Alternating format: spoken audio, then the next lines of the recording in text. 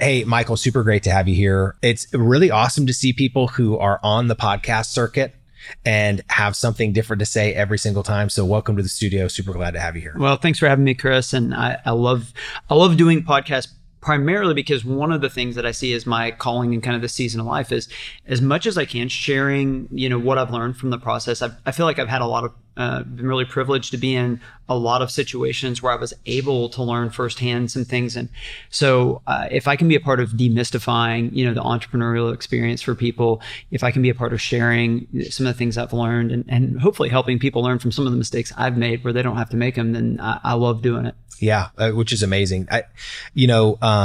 When you just say the entrepreneurial experience, the themes that show up in the conversations that we have, it's amazing how similar these themes, these things that people go through at the different stages that they're in. And it's like, that's why this sort of entire platform of the Entrepreneur Studio exists, is to unpack those themes and to have a really credible people share things that can kind of unlock these challenges and these things along the way. So I'm super, super glad that you're here. We're going to talk about how you've grown such a meaningful business, but I want to start a little bit at the beginning, right? And sort of what was the thing that what were your entrepreneurial roots? So I actually do not feel like a person that, was that entrepreneurial when I was younger. I actually felt like my brother was more entrepreneurial than I was. And so in fact, if you had asked me at 28 or 32, do you view yourself as an entrepreneur? I probably would have said no. It's kind of, it's been an interesting experience in my 30s of realizing I'm kind of the definition of what people think about when they think about an entrepreneur, but I haven't even thought about myself that way for a while. And so, one encouragement I'd offer to anybody is that I think everybody's actually entrepreneurial. If you think about the entrepreneurial process, it's about kind of creating a theory about something that could work, and then kind of experimenting and testing and iterating on that. And it turns out we actually do this all the time in our daily lives. Yeah. Like dating is entrepreneurship. Yeah. We don't think about it that way, but so there's all of the, the way that we dress, there's all these things that we actually use the entrepreneurial process, but then we get really tense when you try and take that process and apply it to business.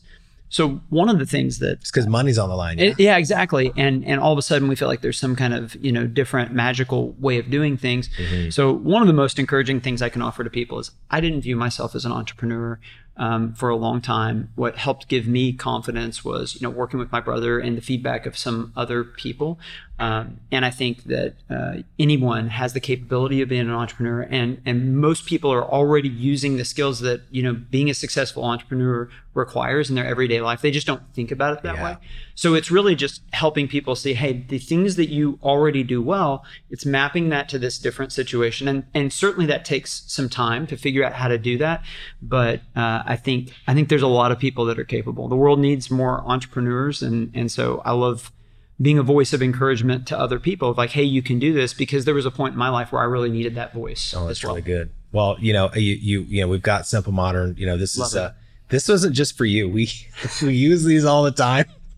And when it was like, hey, Michael would want to come, and have a conversation with us, I was like, okay, well, great. Well, we drink all their stuff. So I love it. Drink out all their stuff. So, but before you did this, did you have, other businesses that you'd done, or were there maybe other interests that you had earlier in your career? Sure. So I'll share my career arc, which is, I would say no entrepreneur has a typical career arc, but I certainly don't have a typical career arc.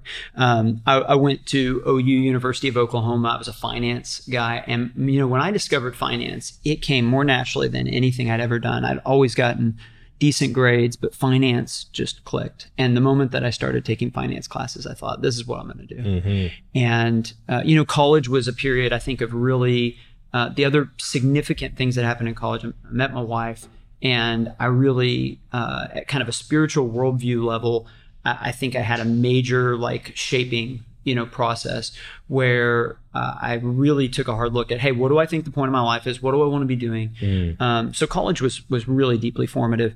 So I thought when I graduated, hey, I'm going to go and I'm going to, work in finance. I got married to my wife a week after I graduated. She was doing a bachelor's and master's combined in accounting, and she was, She's amazingly talented. That's a smart family, right? Accounting and finance. Yeah, there you go. And ironically, neither of us ended up using that, which is so funny. But she had another year left in her degree, and we were newly married, and so I was trying to figure out like, hey, what does it look like? What am I going to do right after college? And this opportunity arose to do a nonprofit ministry job at the college campus for a year. I thought, oh, this is perfect. Yeah. I'll still be around campus. My wife's going to be finishing up her degree. And then both of us will go work, obviously, like in accounting and finance. And there was a whole plan. There was a whole plan. Yeah. In fact, the summer after we got married, we both had internships. He had an internship with Ernst & Young. I had an internship with Chesapeake. And it was like, oh, this is what it's going to look like. There's just kind of going to be this interlude. And then, I loved it. I unexpectedly just loved my entire work week being about investing in other people. Oh, wow. And I don't know that I'd ever done that before. And it's probably two things, Chris. It's probably one was you have your own self-doubt of like, does it make any difference? Am I able to make any kind of a difference in other people's lives? But then also like there was a self-realization that like, wow, this actually brings out parts of me that I like better. Different jobs bring out different parts of our personality and our skill sets, and there were certainly things that kind of awakened in me that I really enjoyed. And so 1 year turned into 2. My wife went and she did work for Chesapeake for a year, and then after that second year, I thought, I want to keep doing this. So 1 year turned into 2, turned into basically 10. I spent my entire 20s in the nonprofit world. So wow. I raised my salary. In my first year, it was $18,000. I struggled to raise all $18,000. And yet it was a fantastic experience. So the foundation of my entire career was basically this nonprofit work and not having a lot of money, learning a bunch of new skill sets, but loving the fact that I was getting to make an impact in people's lives. Well, you developed a sales skill set right there. It's so funny because if you'd asked me at 30, could you be good at sales? I'd be like, I have no sales experience. Yeah, none at all. But I had to raise my salary. Yeah, exactly. Myself. Yeah, and even whether it's ministry or any other type of nonprofit work, what you realize is what you're doing is casting vision about here's how the world is, here's how it could be, and there's this gap. And here's how we can move towards the world that we all want to live in. And like that's actually a persuasion sales function as well. It's also the essence of entrepreneurship. It's like recognizing a problem and leading a way through it. Exactly. Yeah. So anyway, I got to 30. I was, leading this in this ministry context. And my younger brother, he's about 2.5 years younger than me. He had started like a one-person kind of internet marketing company and had done really well, but he wanted to start like a kind of a bigger company. He wanted to really go for it. And so he approached me. There was this idea of an auction website that the company that we looked at was only in Europe. And he said basically like, hey, would you be willing to help me do this? And so for me, even when I was in the nonprofit world, I still loved paying attention to the stock market and doing, I still had kind of that itch that I wanted to scratch a little bit. So I said, sure, I'd love to nights and weekends help you with this. I helped him recruit some other guys as the kind of starting team. And we started this business in October 2009. And like I said, it's totally, like a part-time thing for me. Yeah. So over the next 13 months, it goes from founding to it has its first $1 million revenue day. And the process, was as crazy as you can imagine. When we started something, you're hoping maybe it'll be successful. Yeah, maybe. And for me, even I was just like, hey, it's interesting. So even just as a side project, I wasn't expecting a lot. And instead we had this company that just grew like crazy, like a weed. And so, one of the things I tell people, like I was the oldest person at the company at this point. I was 30. I was kind of the inmates running the asylum kind of situation. Like none of us knew what we were doing. We were honestly, we were so naive that we weren't even able to really fully appreciate the level of success the company was having because we just didn't even understand. Yeah, you had no context. Yeah, you just don't have a frame of reference. Look like a lot of dollars coming in. That's right. It's right. You don't have a frame of reference. And so around that same time, my wife and I got pregnant with our first, my son Carter, and there was this point where I'm kind of probably working 80-hour weeks at this point because I'm trying to run a major function at this startup that's growing like crazy. I'm trying to also lead in the nonprofit world with this organization that's growing really quickly. And I just realized, like, I am not going to be able to be the kind of husband and father I want to be if I'm trying to do all of this in my career. So I need to make a choice. And after a lot of thought and deliberation, my wife and I felt like the call for me was into the business world. Now, it was still actually a really difficult transition for us because we had so much community and we were so invested in the work that we've been doing in the nonprofit world. Moved over full-time to the for-profit world, worked with my brother for several years. And during that time, we launched several additional businesses that kind of ranged from, colossal failures to fairly successful.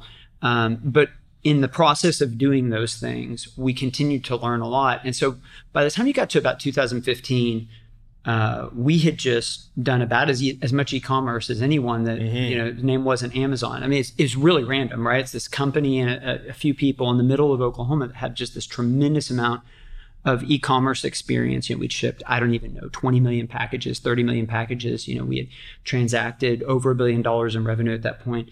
So we had learned a lot. But I felt a restlessness of, I would really like to either go back into the nonprofit world, or I'd like to start some kind of a for-profit company that just worked that was a different take. When I originally moved into the business world, I told my brother when I did it, I'm going to be here for 5 years and then I'm going back to the nonprofit world.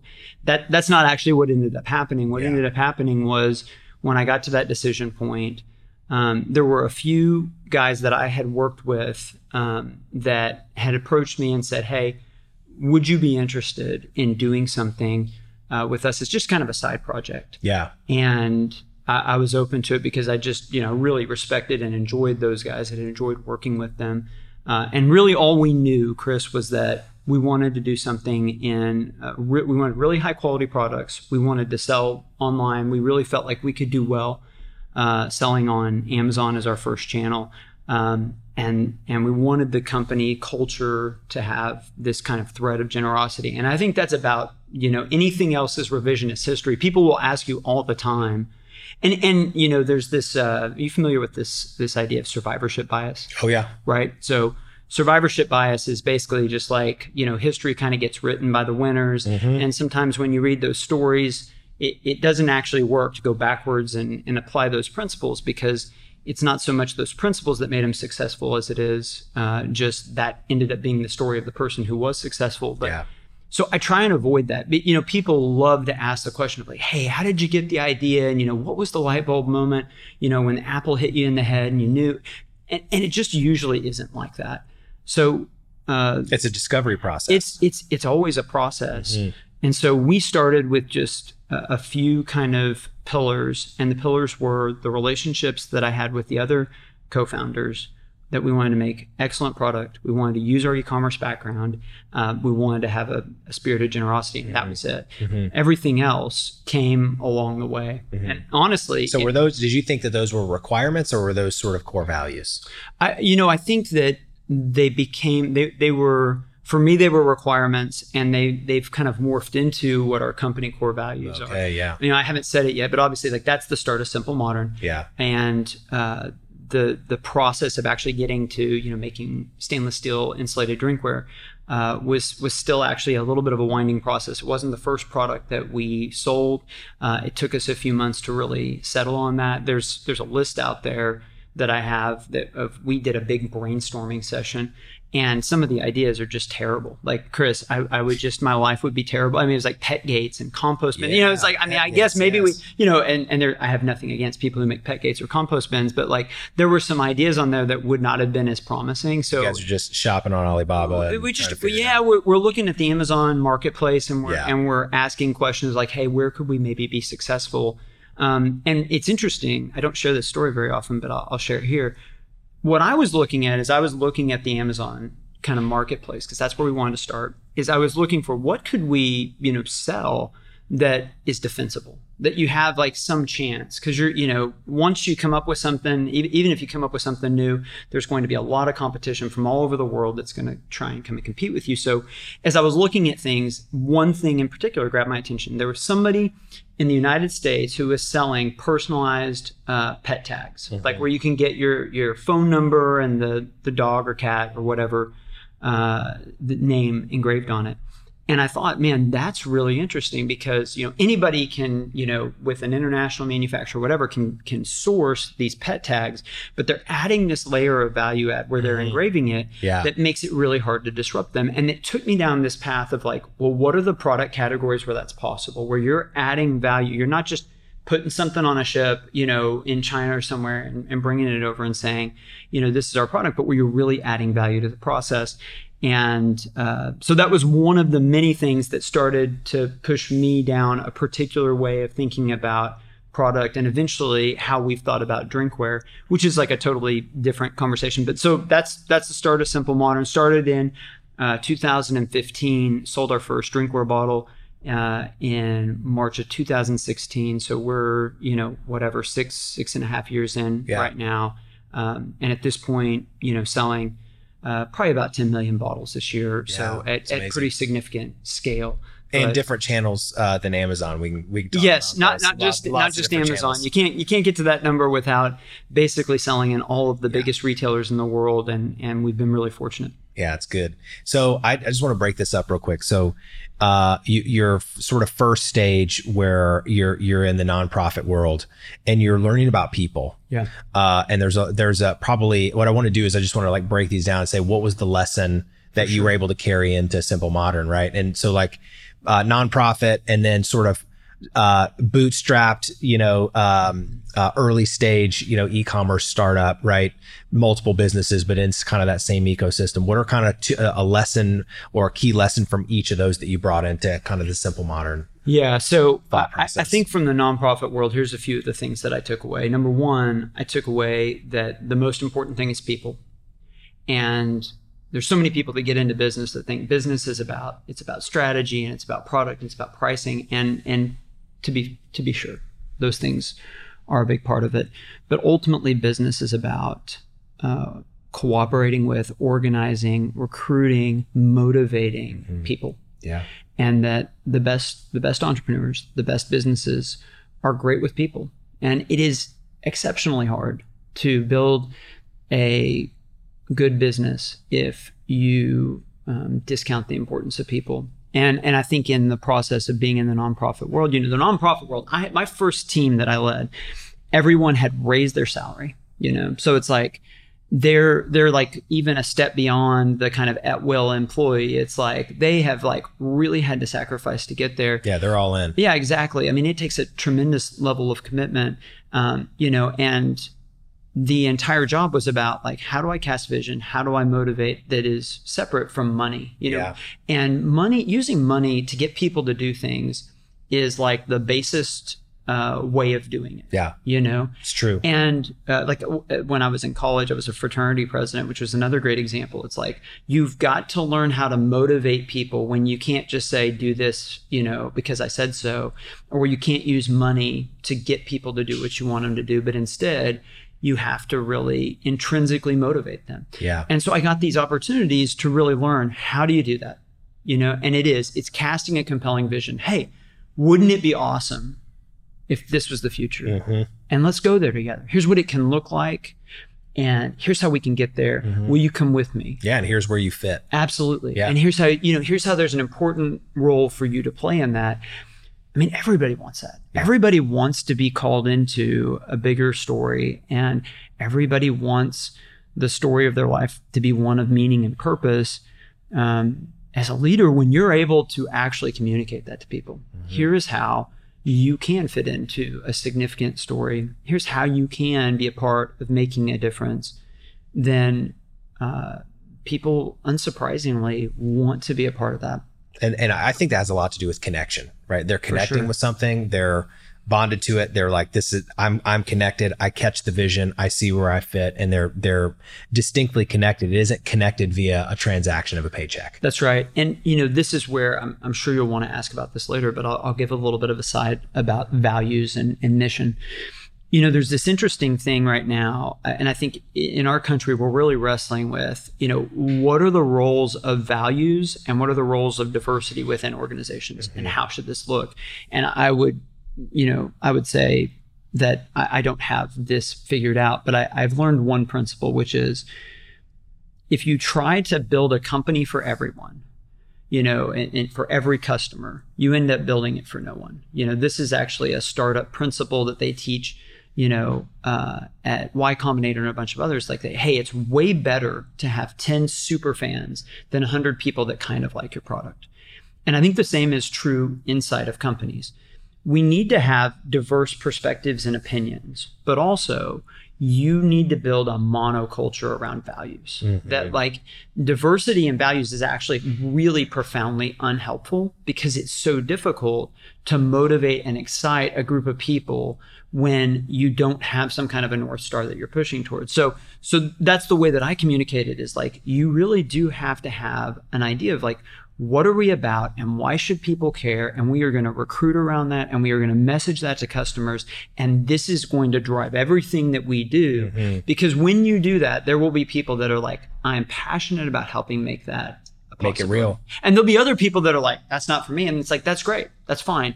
What I need is a team where everybody is excited and finds a lot of meaning in helping pursue these values and this mission. And sure enough, there'll be customers that are extremely excited about buying from a company that is pursuing those things. But as a leader, values can't be one of those things where you send out a survey monkey and you say, hey, everybody, what should our values be? Yeah. This is, I think, especially as a founder, there is this unique role that a founder plays. And one of the unique facets of that is that they are able to speak with authority about what the values and the direction of the organization is. And conviction. Absolutely. And I think this is one of the reasons why founder-led businesses, they just outperform. Lots of studies on this, whether it's public companies, private companies. When there's a founder, there's a clear North Star of why the company exists.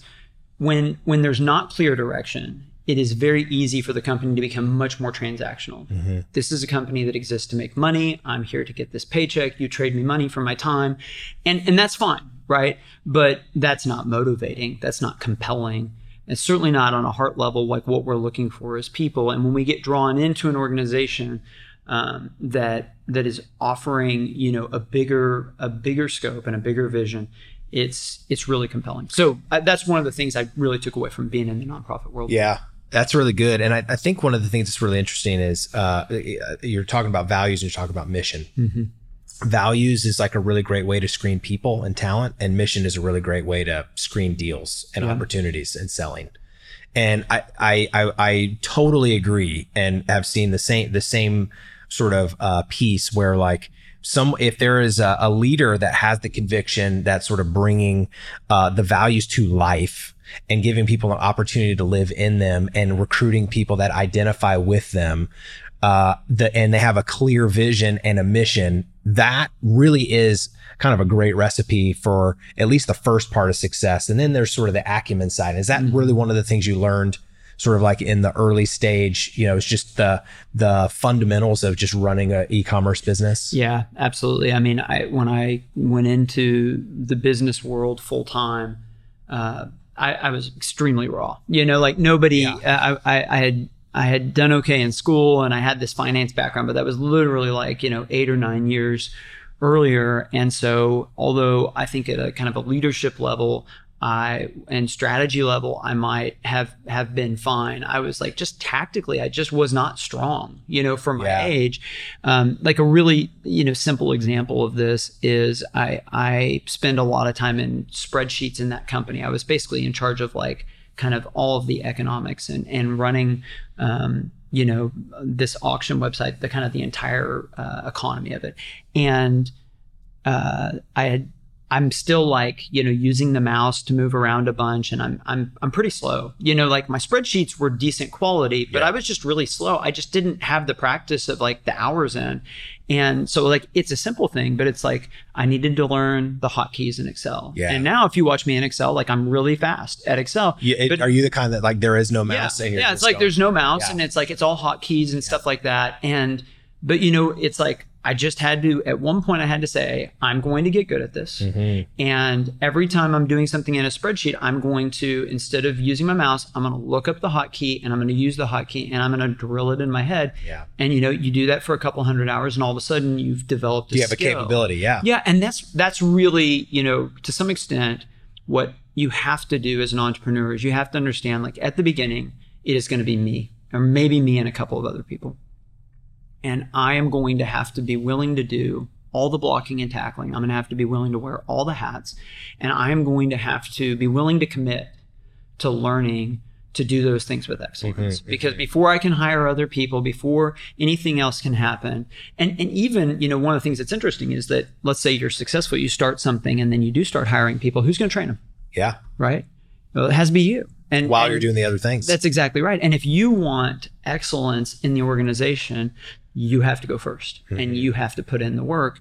And so, in a multitude of ways, whether that's learning hotkeys in Excel or the basics of a financial statement and how that leads to decision making, or, the thing about e-commerce, this is a joke actually among people that are in e-commerce, is that to be good at e-commerce, you have to be good at like 50 things. You have to understand, conversion rate optimization and digital marketing and sourcing and fulfillment and inventory management and finances and inventory. And pricing and discounting. Yeah. It's just like amazing how many. So one of the ways that I'll say it to people is that I feel like it was like getting an MBA on crack. I felt bombarded.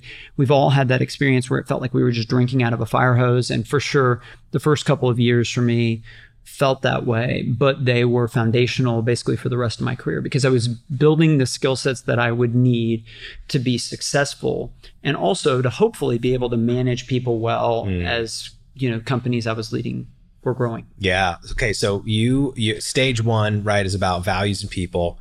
Then stage two in e-commerce is the value of skills and really understanding the market. And you show up with 3 requirements, right, into Simple Modern. Yeah. And you show up in a place that happens to be super freaking crowded.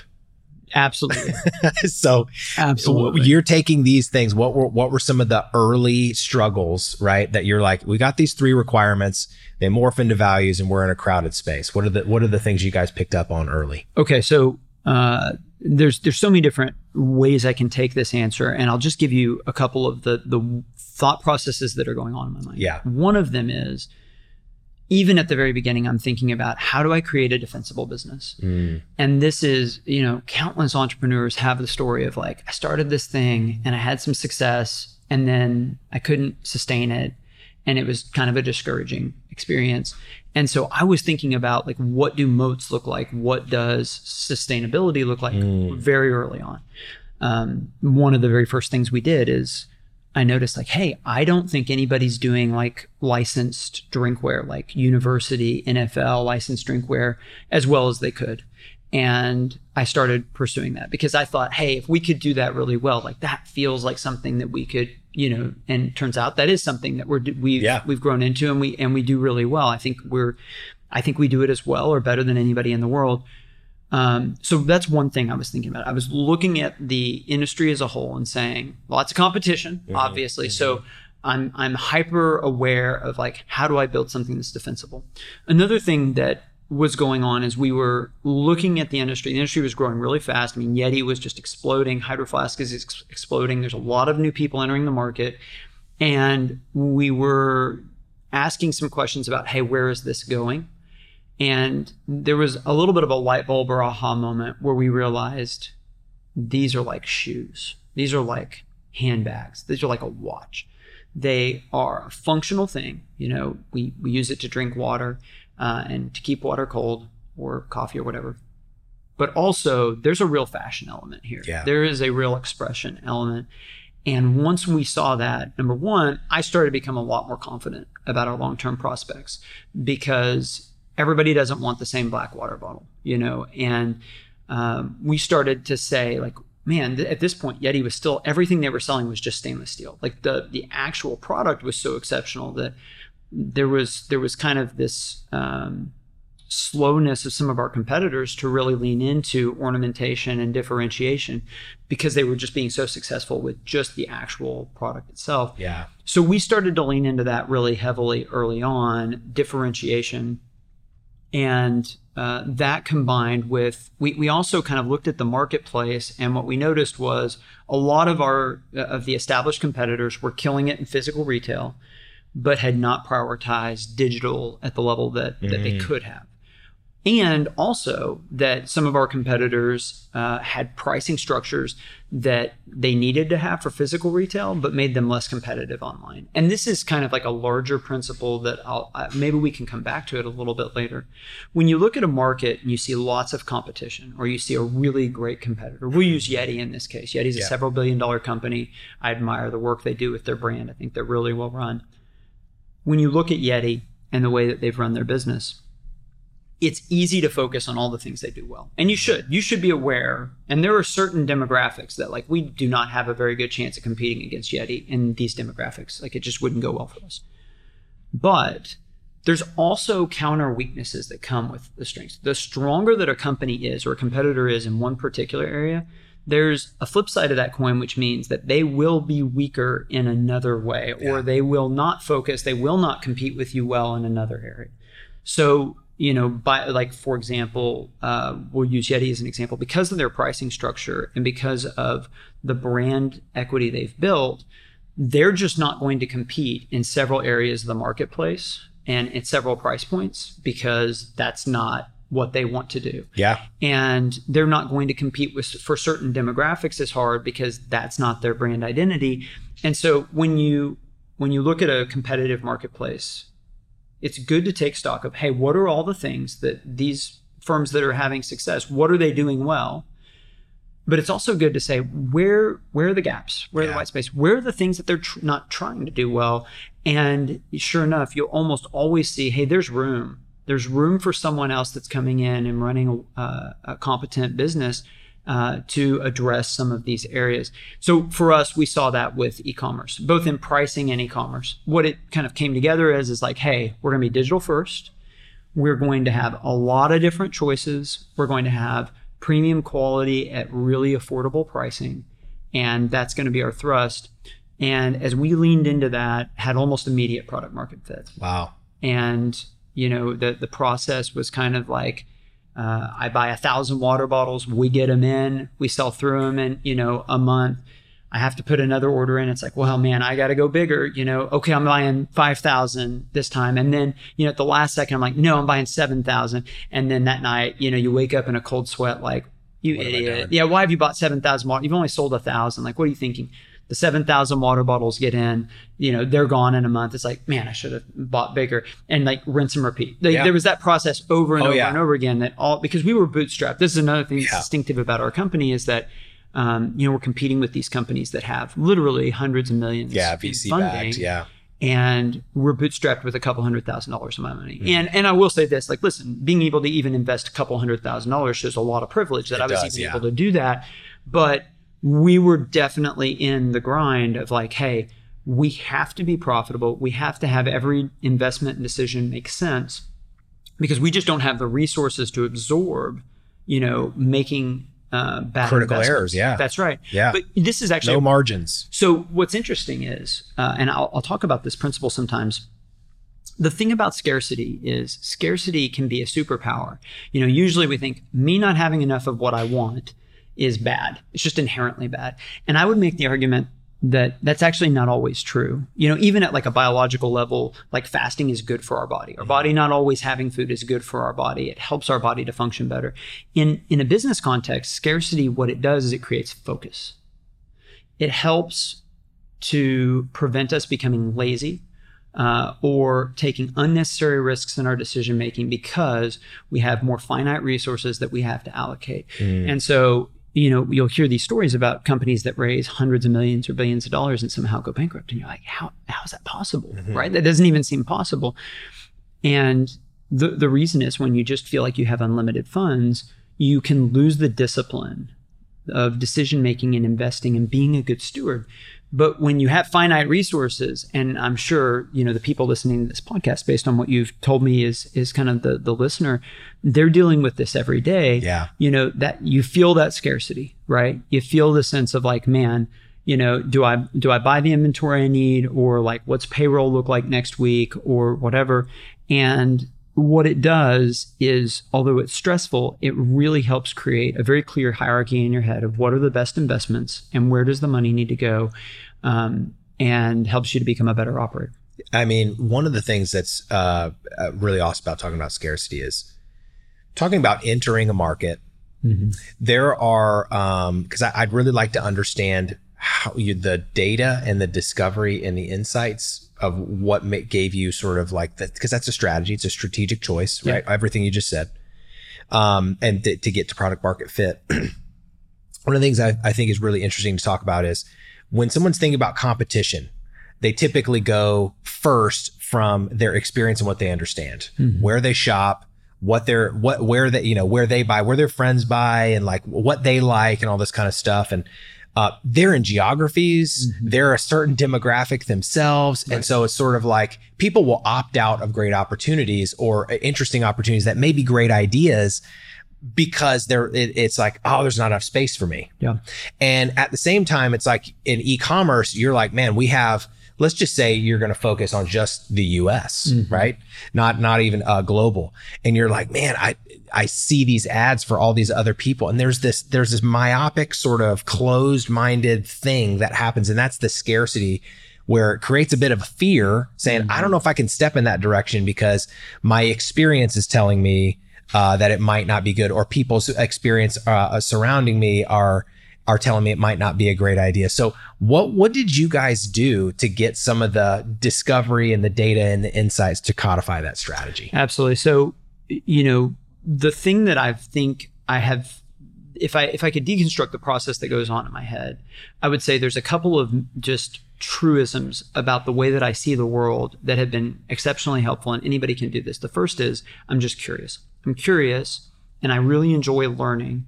And that has propelled me to try to become better and better and better at designing experiments mm-hmm. that help me to learn more. And as I've done more and more experiments, I've gotten better and better at how do you experiment inexpensively.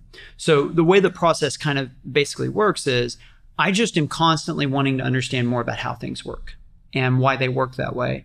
And I'm constantly finding little ways to test these theories I have and say, how do I test that and learn that for how do I pay the least tuition necessary mm-hmm. to get to that next level of understanding? Yeah. And, great entrepreneurs, business in general, like when you approach it as, if I learn enough about this market and the customer, there's going to be a way for me to provide a living. There's going to be a financial possibility. Yeah.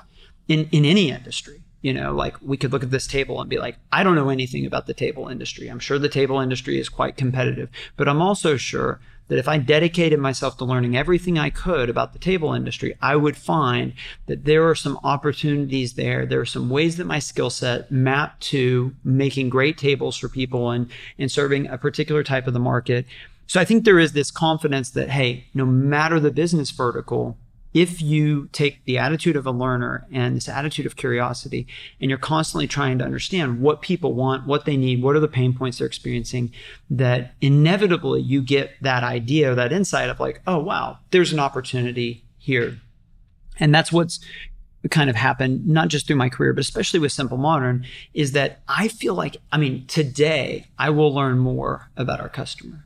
And it no longer, leads to these massive pivots in perspective. Mm-hmm. But I would say I have micro pivots in my perspective every single day. Yeah. And I would say if you're not having micro pivots, if you don't feel like you ended the day understanding more about your customer or your business than you did yesterday, then that's a red flag, right? And if you go a few weeks like that, that's really a red flag, because there's always more that we can learn and we can understand about people. And what business really is, Chris, is it's serving people, mm-hmm. right? We don't use that terminology because of the money involved, but it's like my job is to serve our customers. And there's no way I can serve our customers unless I'm constantly learning more about the products that we make and how to, their needs and how to best serve them. And when I take that mentality, like, it's easy to release products that people want to buy because I'm listening to their feedback and the entire Simple Modern team is, and then we're building around that. So this is, I think, the entrepreneurial process at the most basic level is it starts with curiosity. It starts with learning. It starts with how do I constantly test and gather information and then use what I've learned to test some more and learn some more. That's good. So are you using tools like Google Insights, Answer the Public, all the search volume, every data source I can get my hands on. That's awesome. That's my attitude. What are some of your favorites? So, one of the things at the very beginning when we were like, we're going to sell on Amazon, is we realized, the question we asked was, what are people buying? We're going to go where people are already trying to buy things. That's a lot easier than trying to create a market, is what are people already buying? And so how do you figure that out? And we had this, I think it was actually my brother, we had this great insight that the way you find out what people are buying the most, there's some bestseller lists that can be helpful, but also was the review system. We realized that, reviews happen X% of the time. We didn't know at this point. You didn't know what percent. But we knew like, hey, there's some kind of a percent. And so if we're just looking at review quantity, and then we also built this little scraper where we were looking at review density, like, in recent weeks, like how quickly are they coming in, where you could get an idea for velocity. We realized, oh, wow. So you had a scraper that was going through each page of Amazon. We started just saying like, hey, it's all right there. All the information is right there. Like, let's go look at it, and not only could we find what products we're selling, we would learn things about color preferences, and we're like, oh, wow, there's a lot to learn here.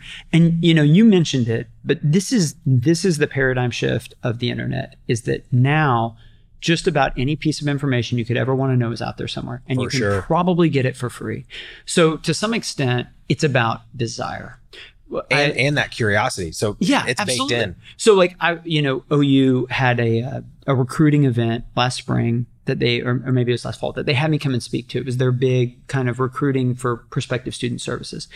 And I'm trying to think through like, hey, what do I want to say? Because there's a lot of things about the university model that have been disrupted, and, costs have been going up. And so like my job is to get up there and talk about, hey, here's why going to OU is a good idea. And as I was thinking about it, what I realized and what I came to was, if you think about the university model 100 years ago, it was, we're the place that has the information. And if you want the information, you need to pay us the money and you need to come and listen to the experts and get it from them. Well, that's not the case anymore, right? I mean, even people listening to this podcast, like, listen, you can listen to podcasts of far smarter people than me, for free, that have been more successful than me. Like there's just like an abundance of information where we can get from the very best experts in the world on any subject. We can get information for free. 100%. So, okay, so what's the point of universities? Why is a university worth, $50,000? And what I shared with the families that were there was, it's a great investment if your time in college makes you love learning and cultivates a love of learning, because that's the skill. In a world that's awash with information, where it's all right there, it's about developing the love and the hunger for learning and the discipline of becoming a self-feeder. Like, that's actually the superpower. Once you develop that, there's really no stopping you. And it's one of the things that's fantastic about the world that we live in, is that, it used to be 50, 75, 100 years ago, it was a little bit of a geographic lottery. Like, if you're born in California, you win. If you're born in Bangladesh, you lose, and that's it.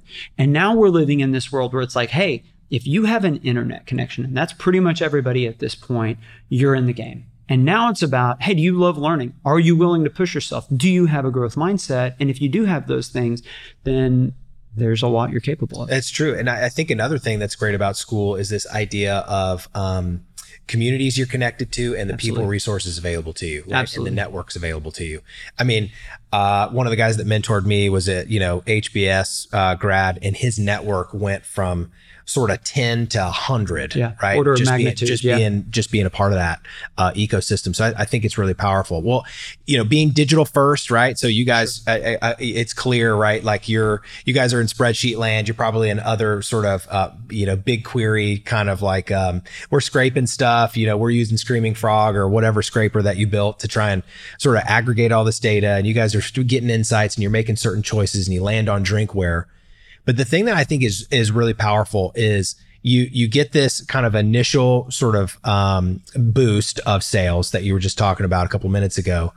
But how did you get from sort of that the initial product market fit to kind of moving into scale? What are some of the things that started to happen in the business? What are some of the things that maybe even value centric that started to show up? Sure. Well, so the biggest thing that happened for us, I mean, we got a massive tailwind from licensing. So I had this insight or perspective that I'd shared earlier of like, man, I think we can do licensed insulated drinkware better than anyone. And I had this idea of like, what if you did something around universities? Like I still live in Norman. I'm in a college town. I'm like, I think that there could be a good market here.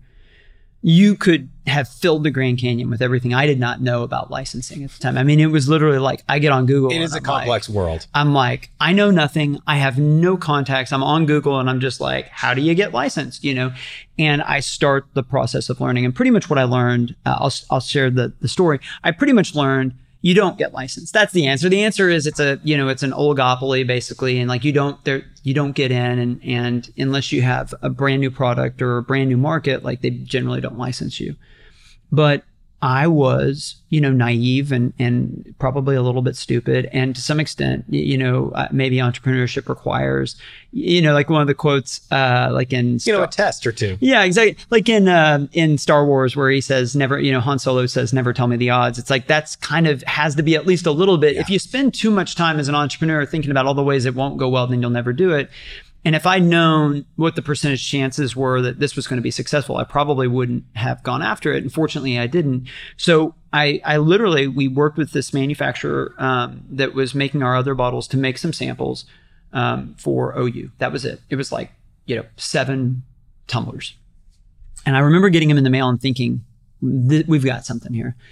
And the process to getting licensed, the first thing you had to do was get what was called a local license. If you lived within a certain number of miles of a university campus, you could get a local license. And I'm like, hey, I'm an OU alum. I teach there. Yeah. Surely this will be easy. Wrong. Even getting the local license was not easy. They wouldn't call me back. The way that I'll describe the licensing community is it's almost like there's this castle that you want to get in and the drawbridge is up and they're shooting flaming arrows at you and there's like alligators in the moat. Yeah. It's like nobody wants to talk to you because there's all these people that have this idea of, oh, it'd be cool if I, slapped an OU on it, people would buy it.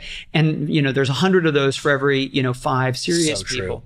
So anyway, I finally get a meeting with, I'll share this story because it's one of the funnier ones. I finally get a meeting with the licensing director at OU, a woman named Candace, who was, became a huge advocate for us in time. But I walk in there and I'm like, man, how do I like create a sense of we're going places? And so we had a website, a Shopify website. And if you've ever had a Shopify website, when you make a sale, it gives this like push notification. It's like cha-ching, cha-ching. Yeah. So I turned marketing up to like a 10, and then I turned the volume on my phone on before I go in this meeting. And so as I'm giving this presentation, my push notifications are going off like cha-ching, cha-ching, cha-ching. And after like 7, I'm like, oh, I'm so sorry. That's just our website, and I turn it off. But it's like, I'm doing I'm pulling out all the stops of like, how do I make it look like we're going somewhere? I'm able to convince her to give us a local license. And then after I got this local license, again, I don't have any idea how stupid what I'm doing is. I call a friend and I'm like, how do I get this in front of Walmart or Sam's Club? And they're like, well, okay, let me make a connection. So they connect me to one of the agencies that represents brands to those organizations. Somehow they get a meeting with a buyer at Sam's Club who it just so happened, was literally looking for exactly what we were doing. And in the initial meeting, this buyer's like, I'd like to buy, like $7 million worth. And I'm like, that is awesome. That's fantastic. I can't sell any of it to you. I actually don't have any. I don't actually have any of these licenses, but I'm going to go get them. And so armed with this, like, buyer intent of a lot of money, I was able to go through the process of somehow convincing all these universities to jump on board.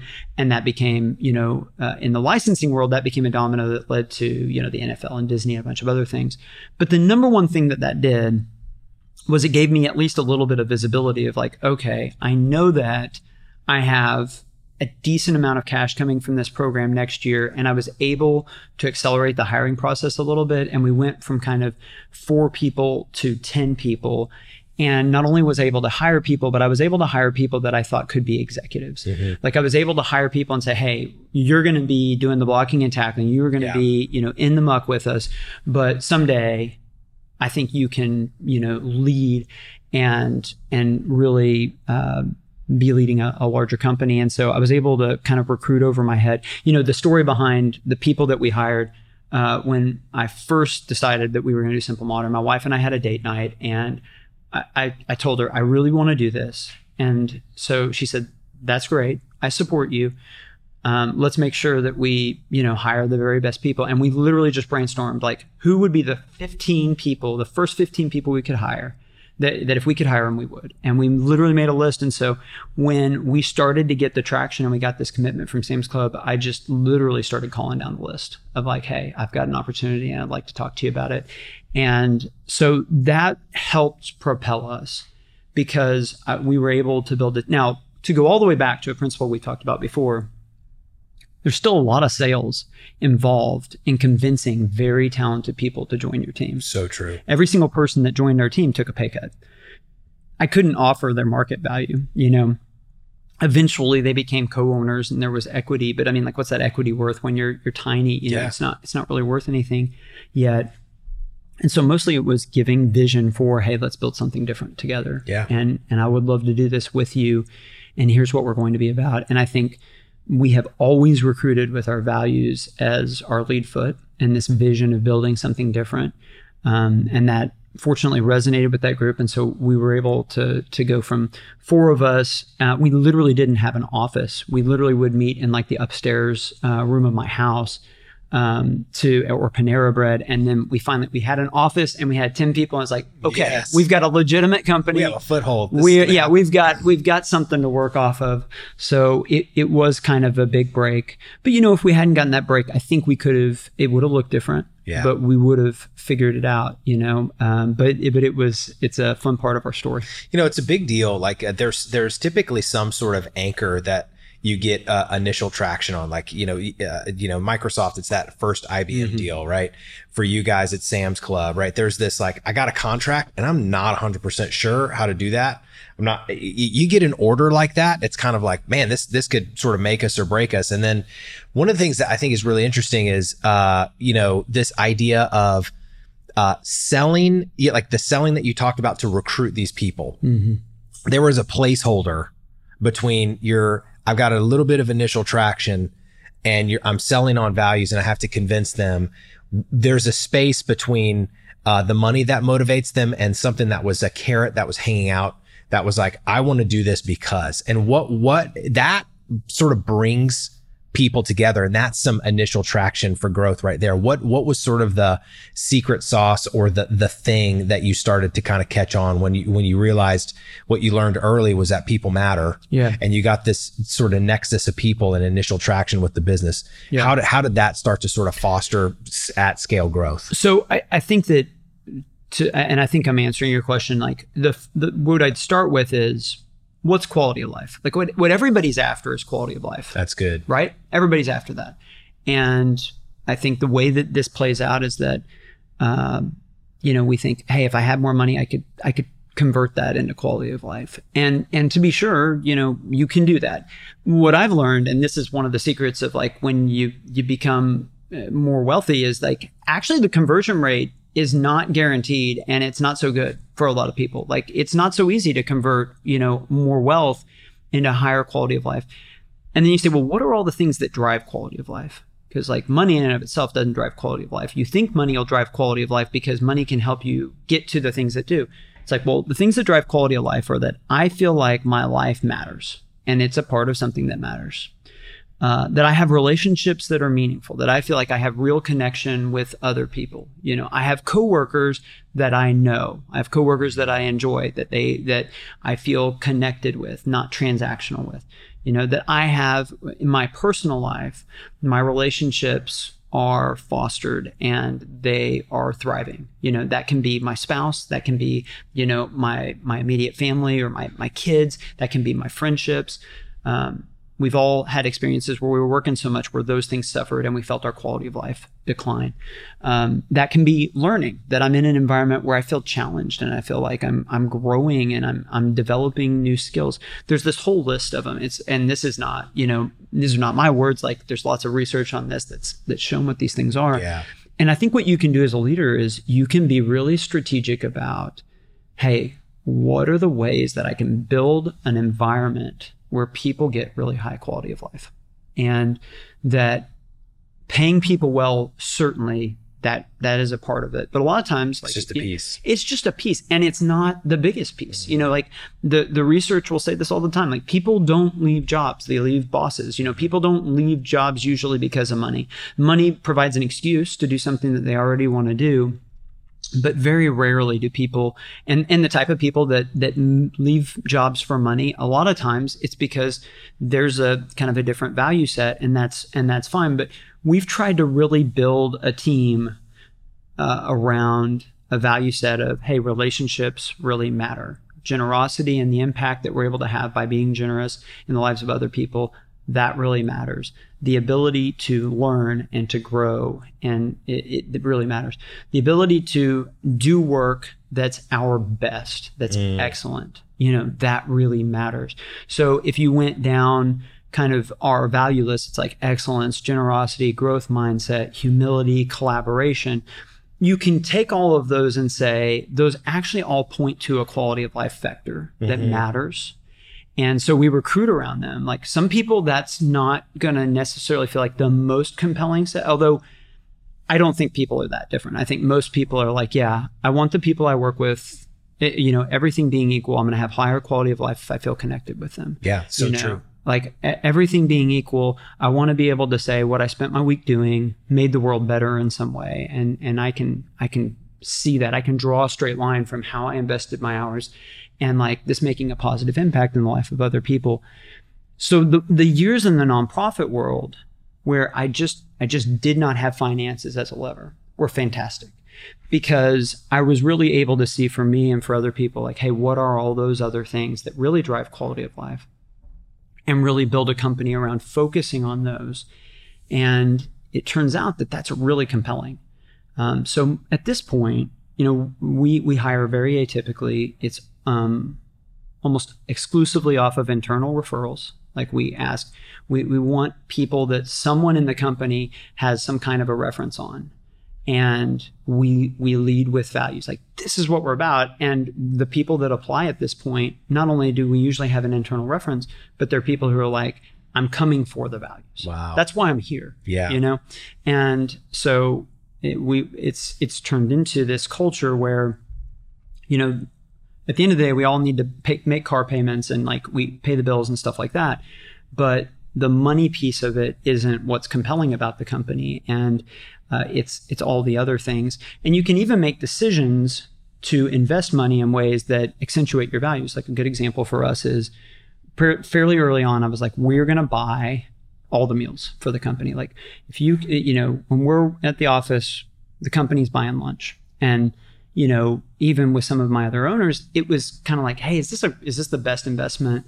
And I was pretty adamant of yes, because what this does is this really will foster relationships and connectedness. And now if you ask people at our company, like, hey, what's the best part of your week? What do you love about the culture? They'll always talk about the meals, because it is normative at our company that when it gets to be 12 and the food is there, like everybody goes, there's a big area, and they go and they sit and they talk, and there's real connection. People don't go off campus for lunch. You can, it's not like you have to stay, but it's become a highlight of people's days.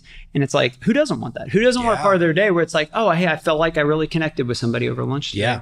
And so that's meaningful. Yeah, exactly. And it's, it's funny is I can provide a lot more quality of life by buying $600 in Chick-fil-A than I can by giving $6,000 of raises. Yes. And so this is another thing as an entrepreneur that I think a skill you can develop is there's a lot of different ways to invest resources, and they provide different returns. And some of becoming a skilled entrepreneur is being able to look at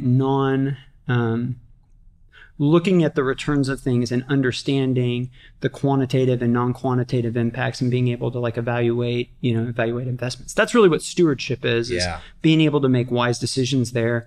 And this is where kind of the leadership side of leading and the skills, kind of the business skill side of leading, they kind of come together, and there's this kind of mixture that I think powers the most effective companies. Yeah, I mean, the thing that's interesting as well is just that sort of pillar of generosity. Buying lunch for everybody, that's generosity. But I wonder if some of the generosity that you're talking about is alternative investments. Sure. Right? The generosity is like, hey, I can map generosity to just investments in people. Mm-hmm. What are some of the other sort of things that you're saying are normative for you? And for Simple Modern, what are some other sort of generous things that you're like, I am so proud we were able to do this? Yeah. So some other examples of trade-offs, like on Tuesday mornings, we will have a all hands meeting where myself or one of the other leaders in the company will just speak about company values or something that's more developmental. Jeremy Kubicek from Giant has come in and done several leadership development times. We'll break out into small groups to discuss kind of a leadership principle or how we're trying to grow in a particular area. And so it's like, well, okay, that's whatever, an hour out of the work week or an hour and a half out of the work week for everybody, and we do it every single week. But what we're really doing is we're investing in them. Another good example is, what are your expectations around work hours? And this is one of those things, and I want to be really clear about this. Like, the way that we do it at Simple Modern is not the right way. It's a way. Mm-hmm. I don't think there is a right way. Yeah, there's wise and there's foolish. There's not right. And there's trade-offs. I think what I really push people to do is, and I push people in our organization to make their own decisions. I don't want to make decisions for them, but I push them to have well thought through thought processes about the trade-offs of why they're doing it. So another example is, how many hours is normative for people to work in your company? This is an area where some companies it's like, hey, it's 35, 38. Some companies it's 60, it can 70. It can really, the mileage can really vary. And so an example of how you think about generosity is, the more you ask, the more that you're willing to hire to reduce workload on your team, that's a form of generosity. Right? It's like, if you only have to work 40 hours, if your expectation is 40 hours instead of 48 or 45 instead of 55, right? Because the company is willing to hire another person and have less profitability to have a more distributed workload, that's a form of generosity. Mm-hmm. And so I try to think about it holistically like that there are a lot of different ways that we can invest resources to try and make the experience of the people that work at the company better. So when we think about generosity, Chris, the way that we describe it is it's holistic. It's everything you have open hands with, and you say, I want to use the things that I have for the benefit of everybody, not just one particular group, but everybody. So I want our team to experience generosity. That's the free lunches, that's being poured into, that's an environment where, their development and them, their growth as a leader is important, and, a whole host of other things, right? But I want to be generous with our customers. How do we charge the most affordable prices we can? That's a form of generosity. Yeah. We could charge a heck of a lot more for our stuff than we do. One of the reasons we've grown so fast is because people are a little bit like, okay, how in the world are you selling this at half the price of somebody else? This is as good or better. What are you doing? It's like, well, that's a form of generosity, and it's a form that a lot of people have responded to. They're like, yeah. Okay, yeah, I want to buy from you. You can be generous with your community. One of our pillars is we give 10% of profits away within the company. There's a lot of giving that happens, from the owners and outside of the company, but inside of the company, we give 10% away. We have quite a few nonprofit partners, both locally, and then we have a pool of money that's equally distributed among all the employees and given away. So it's like, okay, that's generosity with, your community. We have a lot of partners. We have manufacturing partners. We have partners that help us to sell into mass retail. We have partners that help us with fulfillment. Like there's a lot of people involved in running our organization that don't have Simple Modern on their W-2. And there are opportunities all the time to be generous with them. We had a situation with our primary manufacturer where a valve in one of our straw lids, something got changed and it made it where you couldn't drink well out of it, which is kind of a problem if it's a straw lid, right? It's like my water bottle is not as helpful if I can't drink it. And there were a lot of different ways that we could have approached that situation. There was certainly a spectrum. And what we really tried to do was find a relational and partnership-oriented mentality. And listen, it required generosity. Mm-hmm. It certainly cost us money, and it certainly cost the organization a lot of time, but it was another example of how our relationship with that manufacturer and, the partnership is actually stronger as a result of demonstrating generosity. So, the way that I sum it up for people is like, hey, generosity is not as simple as, are you writing checks, to charities? Now, it should include that. But if you take a narrow view of generosity, like that's not really what we're aiming for here. It's a big deal about how you're doing it. Yeah, exactly. And how comprehensive the view. So like even this, I filed this under generosity, right? Like it's the middle of the day. There's things I could be doing. Why am I here talking on this podcast? Yeah. It's like, well, because I can give away some of the things that I've learned and some of these perspectives. And hopefully there's people listening to this where it's like, oh, that was helpful for me. And that helps me for sure to be more effective. Well, okay, that's a form of generosity. It's why I do the adjunct teaching at OU, because it's like, it's not the paycheck. It's not a lucrative profession to be an adjunct professor, but like, it's that I love being able to give away the experiences and the information that I've learned. And so I'm constantly asking, in all of the different kind of areas of my life and areas of the business, like, what does it look like? Not surprisingly, when we have that kind of mentality, people tend to want to reciprocate that. Mm-hmm. When people experience generosity from you, they're like, hey, how can I help you? How can I? And so it's kind of a virtuous cycle. One of the things that a theme that I've picked up on with you is that continuous improvement is a big part of your life. Sure. So I want to ask you two questions. Okay. The first one is about being an entrepreneur, and the second one is about being a leader. Sure. And the first question really is about what is, because you've overcome a lot, you've learned a lot, the continuous improvement, these themes, the pillars that it seems like there's so much that you've conquered. Mm-hmm. Okay. And I know that sounds pretty weird. And you're like, please, conquered, Right. But this idea of continuous improvement, I think it'd be really helpful to say, as an entrepreneur, what is something you're currently working on that you're like, what? I don't have this yet, but I want to improve here. And how are you thinking about doing that? Because I think there's a lot of people as entrepreneurs that they're facing an issue and they haven't conquered it yet. And there's learning lessons, but then there's also like, Mike has conquered a lot of stuff, but he's still trying to improve. He's still trying to figure something out. What is something that, how are you approaching an improvement area, both as a entrepreneur, and then I can ask you as a leader? Well, I think there's a ton of areas, because the reality is I can get better in literally every single area of my life. And so there's not an area where I'm like, I'm good, I'm done, and I think that's health. Health is saying like, we're never there on any area, not in a discouraging way, but just saying like, hey, there's always room. One area that's really obvious to me is like managing my own emotions is so much of the game. Like you think business is about strategy. It's less about that than people. You think it's about managing people. It turns out it's less about that than managing yourself. That starts with, do I have the ability to manage my own emotions and my own thought processes? So much of being successful comes from compounding. It comes from, like you're saying, making little improvements over time, staying the course, people wanting to work with you. And so much of that comes from steadiness. Like, are you a volatile person? Are you an angry person? Are you putting too much stress on yourself? Or can you manage the internal tempests and in a way that not only with making decisions on your business or how you treat the people that you work with or how you treat your family or how you're treating yourself physically, that it is sustainable for an extended period of time. I know a lot of business leaders that are thinking about the exit. Like, what does the exit look like? How close am I to the exit? How do I get there? And the sense I get from a lot of them is like, I'm really tired. And I'm just really looking for the opportunity to tag out.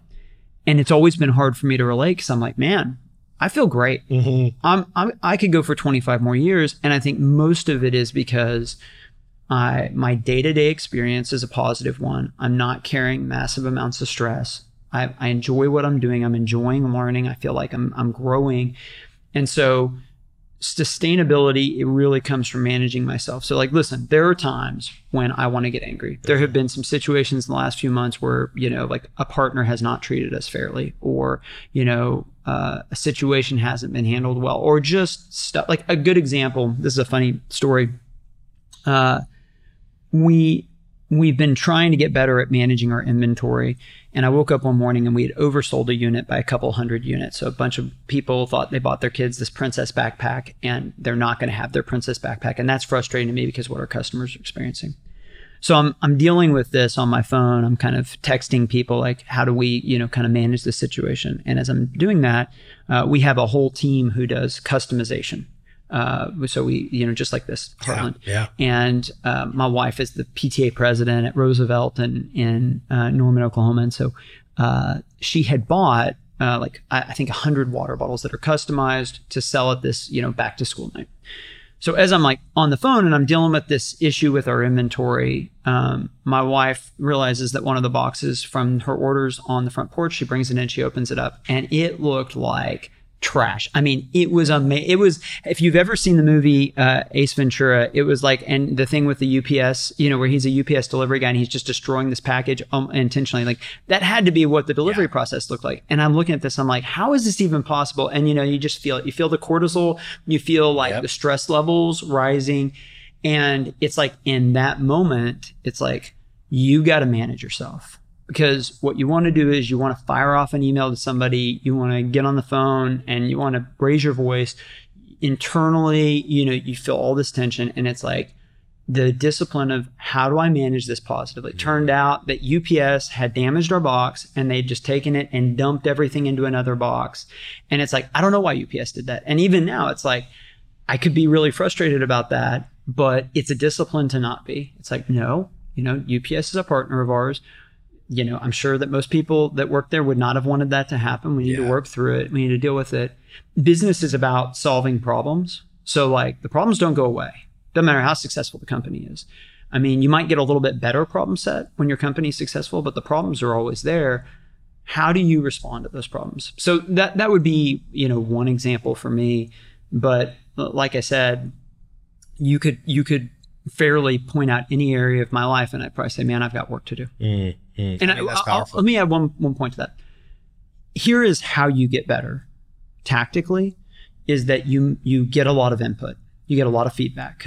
And so to get a lot of feedback, you have to want feedback and you have to seek it and you have to be willing to receive it from more than a few sources. Yeah. So, are you the type of person that is asking other people for feedback? Are you the type of person when people offer feedback that it's received, with humility and validated or invalidated? And this is how a lot of leaders stop growing, is that it starts to be like, well, I kind of have my perspective. And even if I say I'm open to feedback, when people bring me feedback, I've got a list of reasons why they're wrong or, why they misunderstood me. And so people stop offering you feedback and then the growth slows down. Yeah. So, for me, it's like anybody can offer me feedback. My son can offer me, he's 10 years old, but sometimes he can offer me feedback that I need to hear. Yeah. Just the fact that he's 10 and he's my son doesn't mean that his point of view is invalid. Sometimes I lose my temper and I should apologize, and it doesn't matter who it's coming from. And I think, so creating an egalitarian perspective toward, people giving you feedback, it's valid no matter where it comes from. And it's helpful if you'll view it that way. Yeah, I think that is key. And the thing that what you just called out was the difference between sort of a fixed mindset and a growth mindset. Sure. And it's that right there is like, if you can't take feedback, are you listening to customer feedback? You know, are you listening to personal feedback?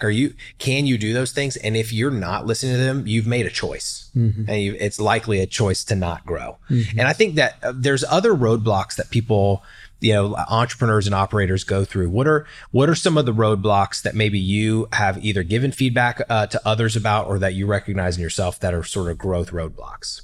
Yeah, absolutely. Well, there's so many. I'm like parsing through in my head, like, man, where there's a filing cabinet somewhere with all of these. Like, I haven't been in my head. Roadblocks to growth. I mean, you know, roadblocks to growth are selfishness. They are fixed mindset. Man, this is such a good question.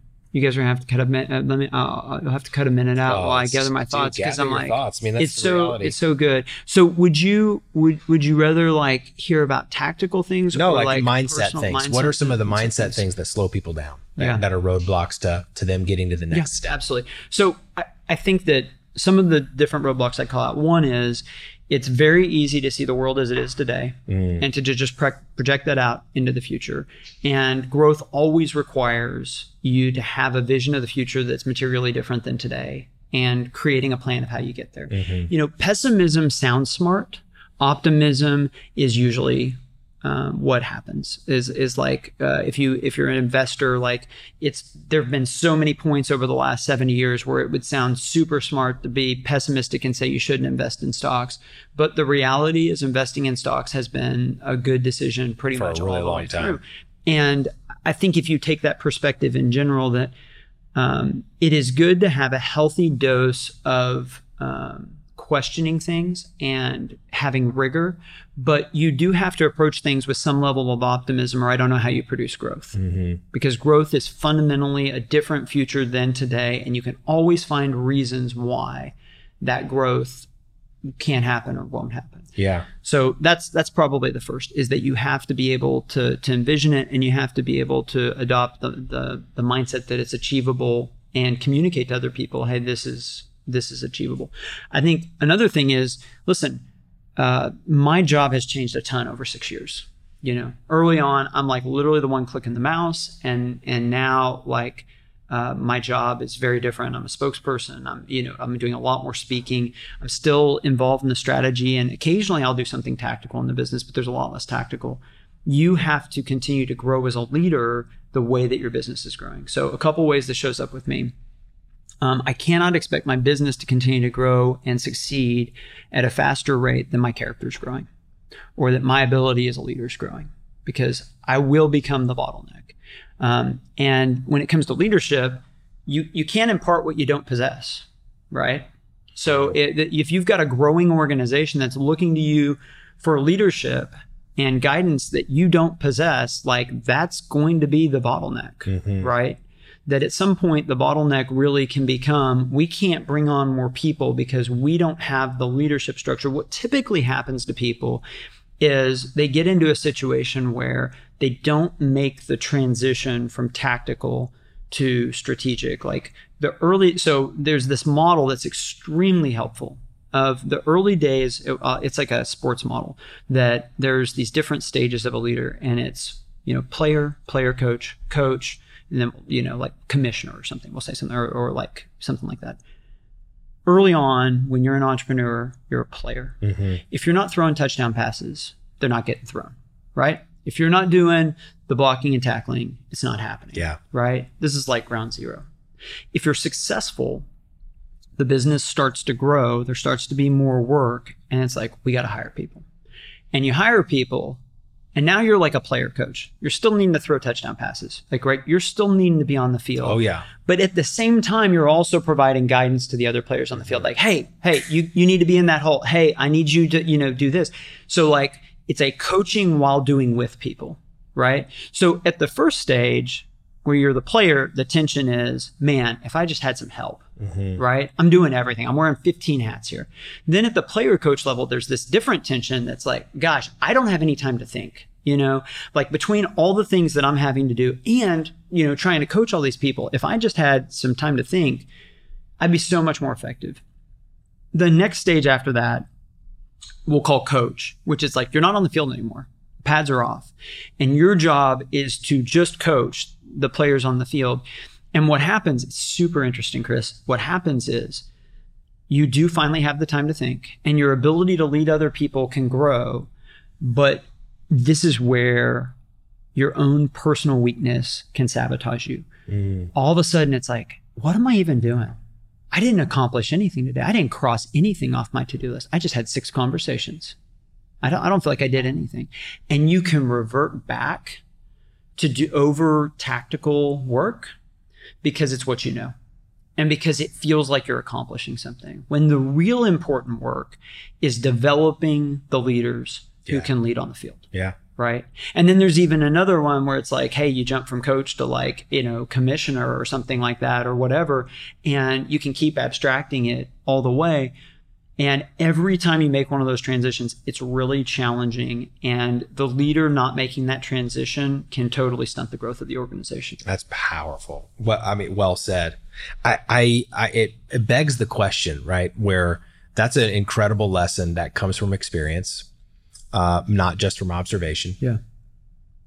And I just wonder what would be maybe the number one thing that you would say to not, Mike in the nonprofit world, but first startup, first leadership role, Mike, what would be the one thing that you'd be like, the most important thing you need to know, or the most important thing you need to think about, or what is the number one thing that you'd say back to that guy? Yeah, I think I would say you need more humility and you need more growth mindset. And I think I would go back and give myself that feedback at just about any step in my career, that I would have benefited from more humility and I would have benefited from having an even deeper desire to grow and develop.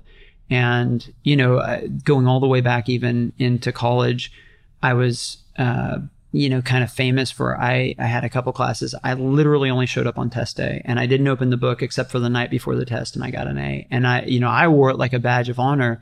And now I look back and I just think, what stupidity, what a waste. Yeah. Like the person I cheated was myself. The fact that I had the ability to learn where I could do that. And then I just squandered it for years, just skating. And so I see that going all the way back into like high school and college of like, man, I could have learned so much more. The humility piece is just developing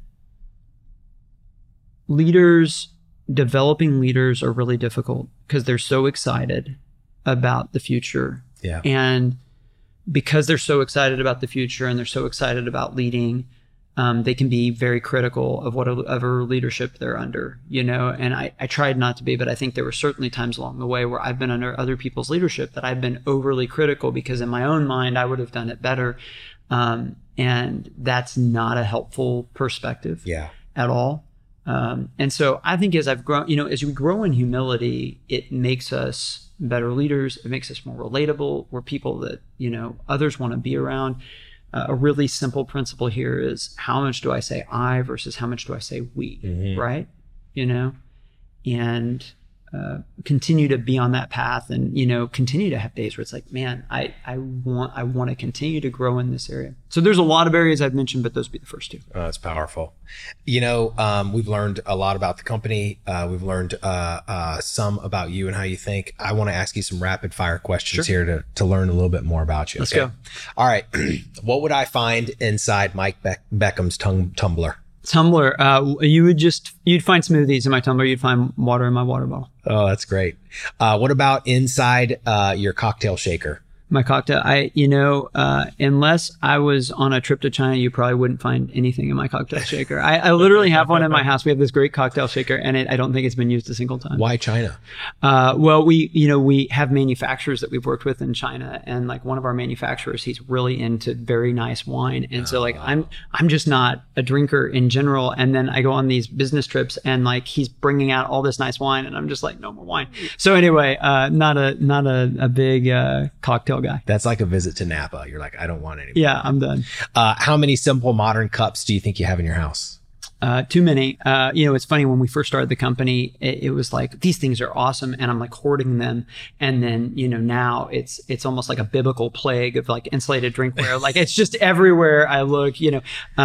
Probably 150. All right. Well, okay, there you go. Well, which holiday other than Christmas time do you see the biggest spike in sales? It depends on the product. We do really well in back to school, which isn't actually a holiday, but like we've done exceptionally well with kids items, and then we do really well like Valentine's Day, Mother's Day, stuff. All right. Yeah. Super cool. Yeah. What's the most, speaking of feedback, what's the most unusual product selection? Hold on. I'm going to re-ask that. Speaking of feedback, what's the most unusual product suggestion you've ever received? Oh my, I don't know. I'd have to think about that. I get a lot of inbound stuff that is interesting and questionable. The ideas abound. I think once people see that you can make something, they'll bring ideas to you that are not necessarily relevant. It's funny. Okay, so this is actually like, when you work with manufacturers in other countries, they're making products for you, but they don't really understand the market the same way that you do. And so like, I remember one time I was having a conversation with someone that owned a pretty big business overseas, manufacturing stuff. And I'm having what I think is like a very serious, like strategic conversation with him, and there's a little bit of the language thing, but I'm feeling like we're really connecting. Yeah. And he's like saying, yeah, I understand. And then he's like, I want to show you something. I'm like, this is gonna be profound. I don't know what he's about to show me on his phone, but it's profound. And he literally pulls out his phone, and it's a water bottle with a fidget spinner on the side. And I'm like, I don't think actually we're having the same conversation right now. That is the best. Fidget spinner on the side. Very trendy. Very trendy. So you're an OU grad and, repping the colors today. Who's the best OU quarterback of all time? Oh gosh. I think most people would say that attitude, they'd go with Baker. And but I think Bradford for me is probably the best. Like I remember I was so into OU football during that period. I rewatched like every game one summer or something from that 2008 season, and I counted like 7 bad passes that he threw the entire season. It was just like amazing. It was an amazing season. He was so accurate, and he's a PC North Panther. So that's where I went to high school. So representing the high school. All right.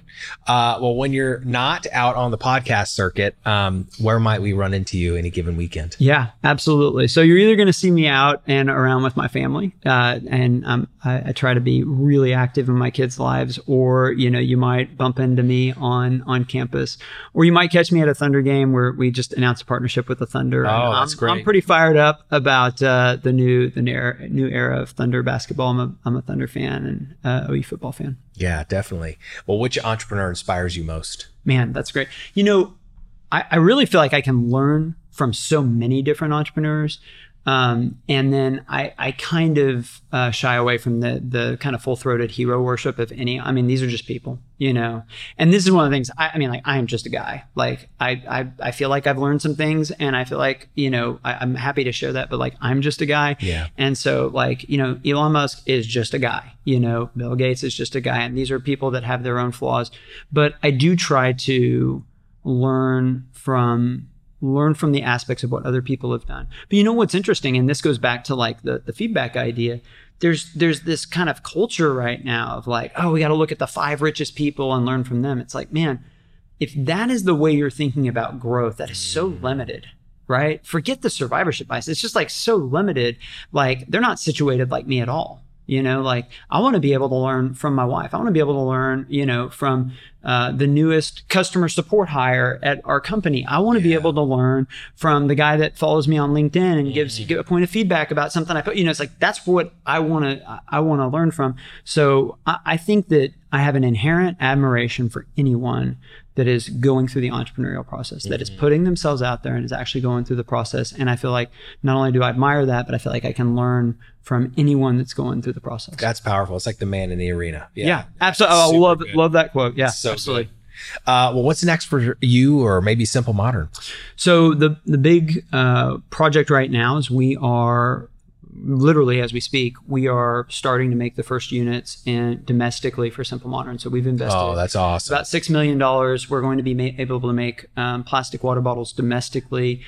We have a program we're delivering for Sam's Club here in like a month and a half. And so it's really exciting. Everybody on the team is going to work at least a day shift on the production line. So it's a really fun project to bring to fruition, that we're bringing, jobs in manufacturing here, and also going to make better products and be able to give a better value proposition to customers. So excited about that.